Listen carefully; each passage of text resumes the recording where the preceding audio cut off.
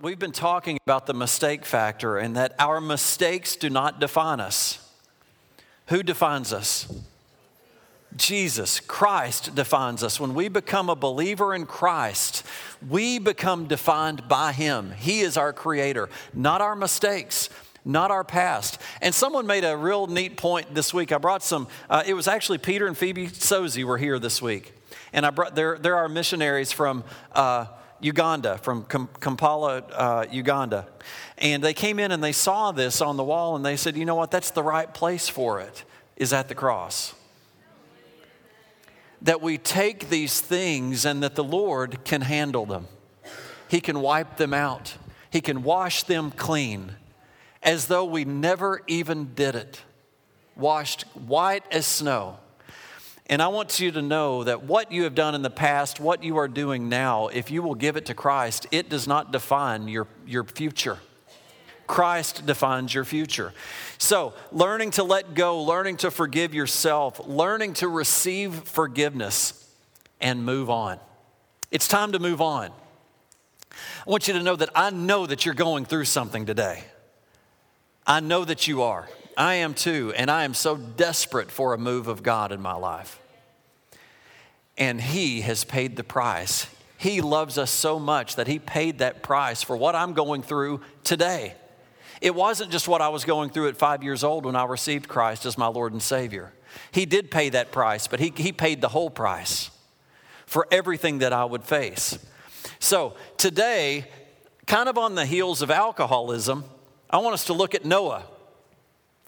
I was telling one of my kids about Noah, and I wasn't even sharing. I shared a story about Noah, and they're like, the Noah and the ark, Noah? And I'm like, yeah, that Noah. And they said, we didn't even know that happened to him. Good. Maybe you're in that same boat.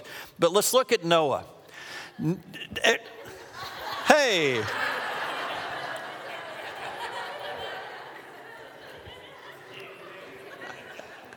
Before we get going too, I notice I got you snacks. Okay, you'll be able to kind of eat your snack as we enjoy. Don't eat it yet. If you've already ate it, great. You probably enjoyed it through the testimony. But I've got you a snack. But yeah, let's get in the boat with Noah. All right. So Noah, I hope you know the story of Noah. He has basically saved his nation. God saved the nation through the family of Noah. All the animals, he built a boat, rain came, wiped out everyone but Noah and his family and the animals on the boat, right? If you don't know that, go back and read it in Genesis. It is an awesome story, awesome testament. So, but he gets off the boat. And it was so neat to read a couple different translations because one of them said that once he'd gotten off the boat, that due to his husbandry. Now, what I read that into is that he's a husband, he's off the boat, now he's got to get a job. Noah needs a job, and nobody's hiring. Nobody's there. So what are we going to do? We got to put food on the table, right? And I can't go kill all these animals because they can't produce, right? We got to let them get out and produce, right? Man, are y'all with me or not? Okay, all right, now come on, go with me. He gets off the boat and he's like, man, that was awesome, but I got to get a job. So he gets a job. He decides, I'm going to become a farmer. He goes and plants a vineyard. Vineyard grows. And he goes and drinks the harvest. It's in there. Let's read it. Genesis chapter 9, verse 18. Genesis chapter 9, verse 18. Let's have some fun today, church. Now the sons of Noah who went out of the ark were Shem, Ham, and Japheth. And Ham was the father of Canaan. It's important that you realize Ham was the father of Canaan. It's like just this obscure little note in the midst of this story. We're not going to really go into that, but it's still pretty interesting. There were 3 sons of Noah, and from these the whole earth was populated. Verse 20. And Noah began to be a farmer. and he planted a vineyard. Then he drank of the wine and was drunk and became uncovered in his tent. And Ham, here it is again, the father of Canaan, saw the nakedness of his father and told his two brothers outside. Verse 23. But Shem and Japheth took a garment, laid it on both their shoulders, and went backward and covered the nakedness of their father. Their faces were turned away, and they did not see their father's nakedness. Let's pray. Father, in Jesus' name, we just ask you, Holy Spirit, just to show us you. We are desperate for you. We have come into this place to acknowledge that you are our God. We've come into this place to be filled by your Spirit. We've come into this place to be changed by you. Now, Lord, I just ask that the word of the Lord would just come forth in this place today, and that those that are needing a word, the word that they are needing, that they will hear. Thank you, Lord. Let those with ears to hear. In Jesus' name, amen. All right. So Noah, after saving the world, right? Planted a vineyard, got drunk, took off all his clothes, and passed out. Can anybody relate? I know you can. I can. We have a past. We got stuff in our past that we're kind of still dragging along. Well, here's Noah, saved the world. Rainbow came out, promise, thunder, lightning, people dying. Noah living. Gets off the boat, plants a vineyard, drinks the harvest, takes off all his clothes, and passes out. Here comes Ham, father of Canaan. Ham walks in his room, in his private room. Comes out. God, you got to see what I just saw. You're not going to believe what I just saw. Here, wait just a minute. #naked man. This has got to go out Facebook. Oh my gosh, my dad has just done this.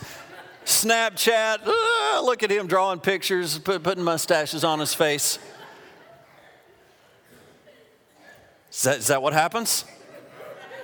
Anybody ever had that happen to them? You do something dumb and it gets posted all over everything? Well, Ham did it. Ham shouted it to the world. Now, the world was all right there just outside the boat. But he shouted it to the whole world. What did the other two brothers do? They went and they backed in, took some love covers, and covered him. And went out. Didn't talk about it. He covered him. That's what I believe with Nancy. These ladies that were praying for her did not uncover her, but prayed for her and covered her. Covered her with the power of God. She didn't know how it was going to come. She didn't even know it was coming. Noah didn't know it was coming. He was passed out. Noah, the man who saved the entire earth. Now, he did it through God. But Noah, who knew God, messed up and is laying there in sin, had made a terrible mistake. Has one son uncover him. The other sons didn't see it, didn't look at it. They overlooked it. They covered it. If you read the remainder of this scripture, you're going to see that Ham, the one who did all the uncovering and the gossiping, Ham's son, Canaan, was cursed. That's why it was important that as we read, they identified that Ham, out of these mistakes, came this curse upon his son, Canaan, and ultimately the Canaanites. It was bad. It's so easy that when we see someone fall, to go out here and report it to everybody. Man, I got a nugget. Wait until you hear this. Over by the water cooler, getting your hair done, whatever. Listen to what I saw happen. And we uncover. We go and yak, and we spread the dirt. And I want you to know it's wrong. It's wrong. 1 Peter chapter 4, verse 8. It's kind of the key scripture for today. Above all, keep fervent in your love for one another, because love covers a multitude of sins. Y'all got your piece of candy? I love these, by the way. And if you don't know, I don't know if it's written on here. Anybody know what this is? If you look at the bulletin, the name of my sermon today is Chocolate Covered Cherry. And if you don't like them, give it to somebody that does like it. But you know what? If you didn't know any better, you'd never know there's a cherry in there. It's completely covered by greatness. Now, I love cherries. Some people don't. I love them.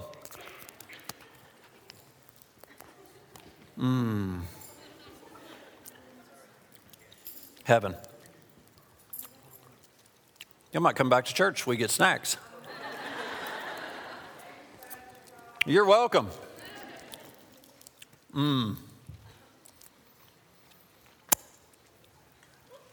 Today I want you to remember one thing.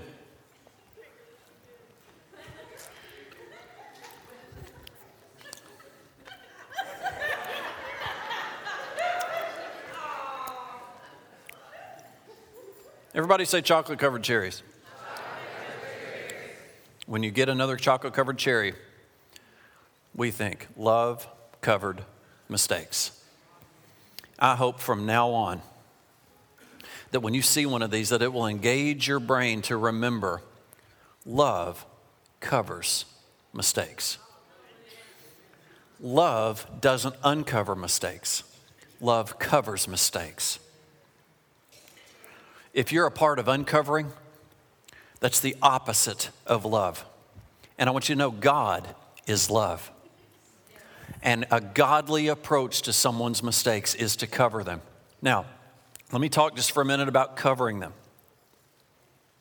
It says in Proverbs chapter 10, verse 12, hatred stirs up trouble, but love overlooks the wrongs others do. Now, so many times, the very thing that makes loving others challenging to you is the fact of their weakness. It's the fact that they have a weakness. And the Bible says to overlook, what you have to do is to overlook sin, cover those sins. Not pretend that they don't exist, not condone those sins. We're not saying those sins are okay. We're covering them. Do you see the difference? We're not pretending that they don't exist, but seen in context, we have to love others in spite of their faults and their failures. You have to love them and not be judgmental, not turn your back on them just because they do or say stupid things and because they don't always act the way that you think that they should act. So the big question today from God's Word is, how do we do it? How do we genuinely cover someone's sin or someone's mistake, in spite of the fact that they do or say things wrong? Remember, chocolate-covered cherries, love-covered mistakes. It's essential that we learn to look beyond the faults and mistakes of others, because we have to do this to work as a team, especially in marriage. In order to have a successful marriage, you have to learn to overlook their faults. Your spouse has faults. Everybody say amen. Amen. Right, I agree. They do. They are not Jesus Christ. Never will be. So, how do we cover the faults and the mistakes of others? One basic point. That we accept others in spite of their weakness. Acceptance and approval are two different things. Approval is what we do. Acceptance is who we are. I'm not saying that you approve in the mistake, in the sin. No. I would not approve in getting drunk and getting naked. Period. Right? I don't approve of any of the issues right here. And you know what's funny is I've done a lot. I'm not asking you to approve what the person next to you is doing. Just the opposite. We help somebody. We help them overcome. Approval is based on what we do. Acceptance is based on who we are. Look how the Bible shares this concept. Romans 14:1. Accept into your group someone who is weak in faith, and do not argue about opinions. If we look at the message, the exact same scripture, Romans 14:1, it says, welcome with open arms, fellow believers who don't see things the way that you do. And don't jump all over them every time they do or say something you don't agree with. Even when it seems that they are strong on opinions, but weak in the faith department. Remember, they have their own history to deal with. Treat them gently. I think this is a great scripture, a great word for you today for the Thanksgiving season coming. How many of you know your families do not necessarily share the same opinions you share? Amen. Accept them. We're not condoning or supporting their opinion, but we're going to accept them. Not their opinion, them. We're going to love them.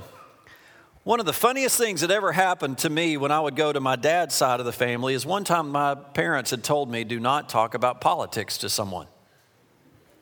So like a fool, I just decide I'm going to bring it up. Oh my gosh. I think by the time I left 2 or 3 hours later, it was still being shouted about. I'm not going to say which side. I mean, you all have families. We've just come out of an election. Man, I can't stand it. But I thought, I'm going to do this. And, eventually I thought, well, there was some wisdom in my parents to know not to say it. But I'm going to bring it up. And, man, it was a 3-ring circus. Accept others. When you accept someone, it doesn't mean you're agreeing with them on everything. It doesn't mean that you approve of everything that they do. You just treat them gently. You don't try to beat them into accepting your view either. That's the problem. Do you see the irony? The reason we jump all over people who don't agree with us is because we desire their approval. Again, this ability to put love covers on people is not based on them, it's based on us. And some real freeing thing for you, I believe, to grab hold of today is that everyone doesn't have to accept, doesn't have to agree with you. You'll never hit that point. I will tell you, even from my preaching, I will sometimes stir you up and you will not agree with what I say. It's going to happen. That doesn't mean you can't accept me. That doesn't mean that you can't worship here. But every now and then something will come up that will rub you wrong. I was raised in a different way than you were raised. I see things through different lenses than you see them. So even if we talk about something as big as Republican and Democrat, we're going to see things differently. Even as small as skim milk versus 2% milk. What kind of bread you eat? I'm sure we could get in a fight over that. I've seen dumber fights. Haven't you? And it's all over whether you're going to be accepted or whether you're going to accept someone else. It's dumb. You feel more comfortable with people when they agree with you because in your mind, they approve of you. You need to get out of the approval mode and get into the acceptance mode. You need to accept others and let others accept you based on who you are, not based on what you do. Let me show you something from the approval junkies of Christ's day, the Pharisees, John chapter 12, verse 43, it says, they loved the approval of men rather than the approval of God. Do you know that the approval of men is idolatry? Seeking man's approval is idolatry. When it comes to approval, we should desire the approval of God. What does God approve of? And God, I'm going to line up with your approval and let you deal with the other issues. My part is to line up with you. And the only way to get that approval is in Christ. There is no other way. But when I am in Christ, I am approved of the King, by the King. In Christ. Once you have Christ's approval by making a faith commitment to Him, then I am able to accept people based on who they are in Christ. Who they are, how Christ sees them, not how I see them. I am able to accept people because Christ accepted me. I can accept you because Christ accepted me. Not because you deserve it, but because God extends His grace to you. Because you are created in His image. And now you are free to extend that same grace. How many here needs grace? Praise God. God did not wait for us to be clean before He would accept us. And I would encourage you, as we are striving to walk this out in Christ, that you receive people before they get right with you. That you accept people, that you love people before they get right. You learn to do it now while they're kind of already off track. Then when you get to running with them and things are going good and they go back off the track, you'll remember, I can still accept this person and love this person. Think about how many times you've gone off track and your spouse or your parents or your close friends have accepted you. So why not give that same grace? You need mercy? Give mercy. Scripture, He says, if you'll give mercy, you'll receive mercy.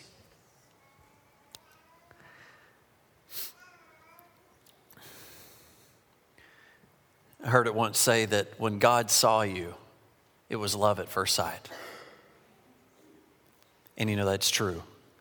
God loves you, and therefore you can love others. God loves you in spite of the fact that you don't always do and say the right things. And you can love others in spite of the fact that they don't do and say the right things.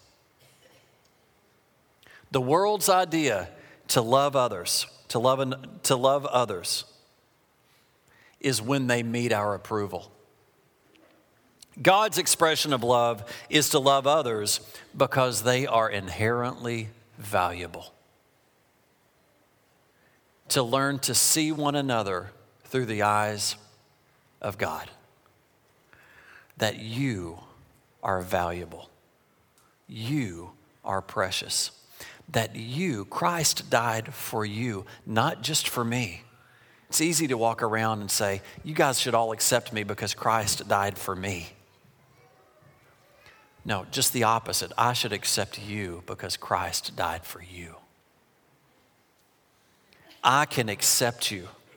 You can come up here and we can pray together and we can completely disagree. And I can love on you and accept you. I'm not necessarily agreeing with you. How many of you have fought with your family members, but you can't agree and you wind up breaking relationship? You don't have to. Relationship doesn't have to break because you disagree. If that's the case, every relationship is doomed. Every one. I wish I could say that Elizabeth and I agree on everything. We don't. at all. We are two very opposite people that see things from two completely different perspectives. But we choose to accept one another and to respect each other, to hear each other out. And if we can not agree, then we don't. But we try to agree. On the big stuff, we try very hard to agree. And it's work. You know, Scripture says bearing with one another. You have to bear with anybody? Just look to your right and to your left. Get to know them. You'll have to bear with them. Right? Do you not think Christ has bared with you? Way more than I've had to bear with him. Romans chapter 15, verse 7 says, therefore accept one another, even as Christ also accepted you, to the glory of God. Thank God he didn't wait for us to be right before he accepted us. And you don't have to wait for others to be perfect to accept them. And you don't have to be perfect to be accepted by others.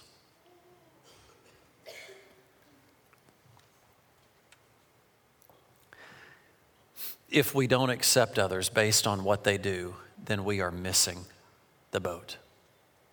Don't miss the boat. Don't miss the boat. We need to walk around with love covers. You ever had a child that had a blankie? You may still have yours. It's okay. I'm going to accept you anyway. Love covers. It's kind of a play on words. Walking around with a blankie, ready to cover somebody. I see that big mess you're in. Let me help you cover that up. And now what can I do to help you? I'm going to pray for you. I'm going to pray for you. Can you make a commitment this week to cover someone? You won't have to look far. You can probably look next to you to cover someone. Amen? Amen. Will you all stand up with me and let's pray together?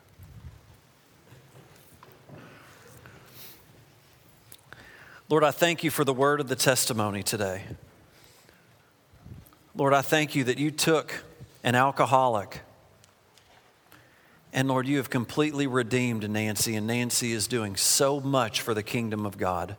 She is doing so much for our community. She is having such incredible impact.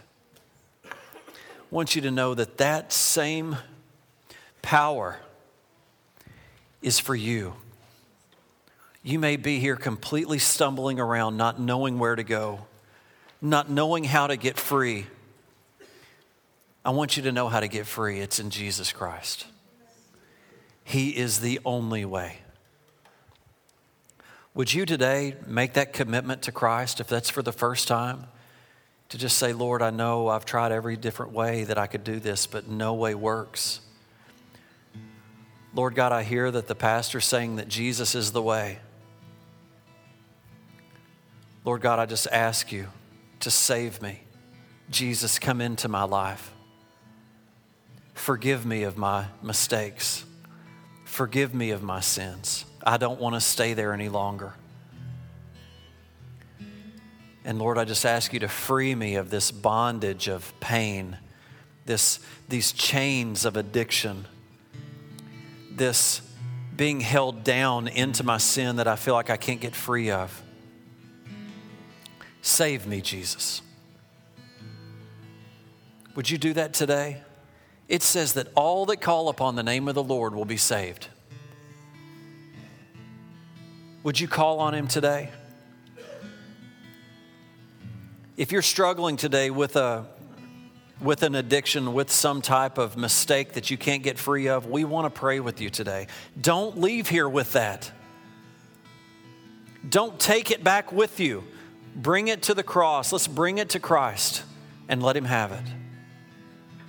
Maybe you need prayer for your health. Maybe you need prayer for your finances or for your marriage. Don't leave here without asking for help. Ask for help. We here at Church on the Hill want to cover, want to love on you, and want to pray with you. Would you let us do that today? Those that are praying, come on down. We just open this altar up. And I want you to know that down here it is an altar of love. It's not an altar of guilt or condemnation. This altar of the Lord is an altar of freedom. Would you step out this morning as we sing?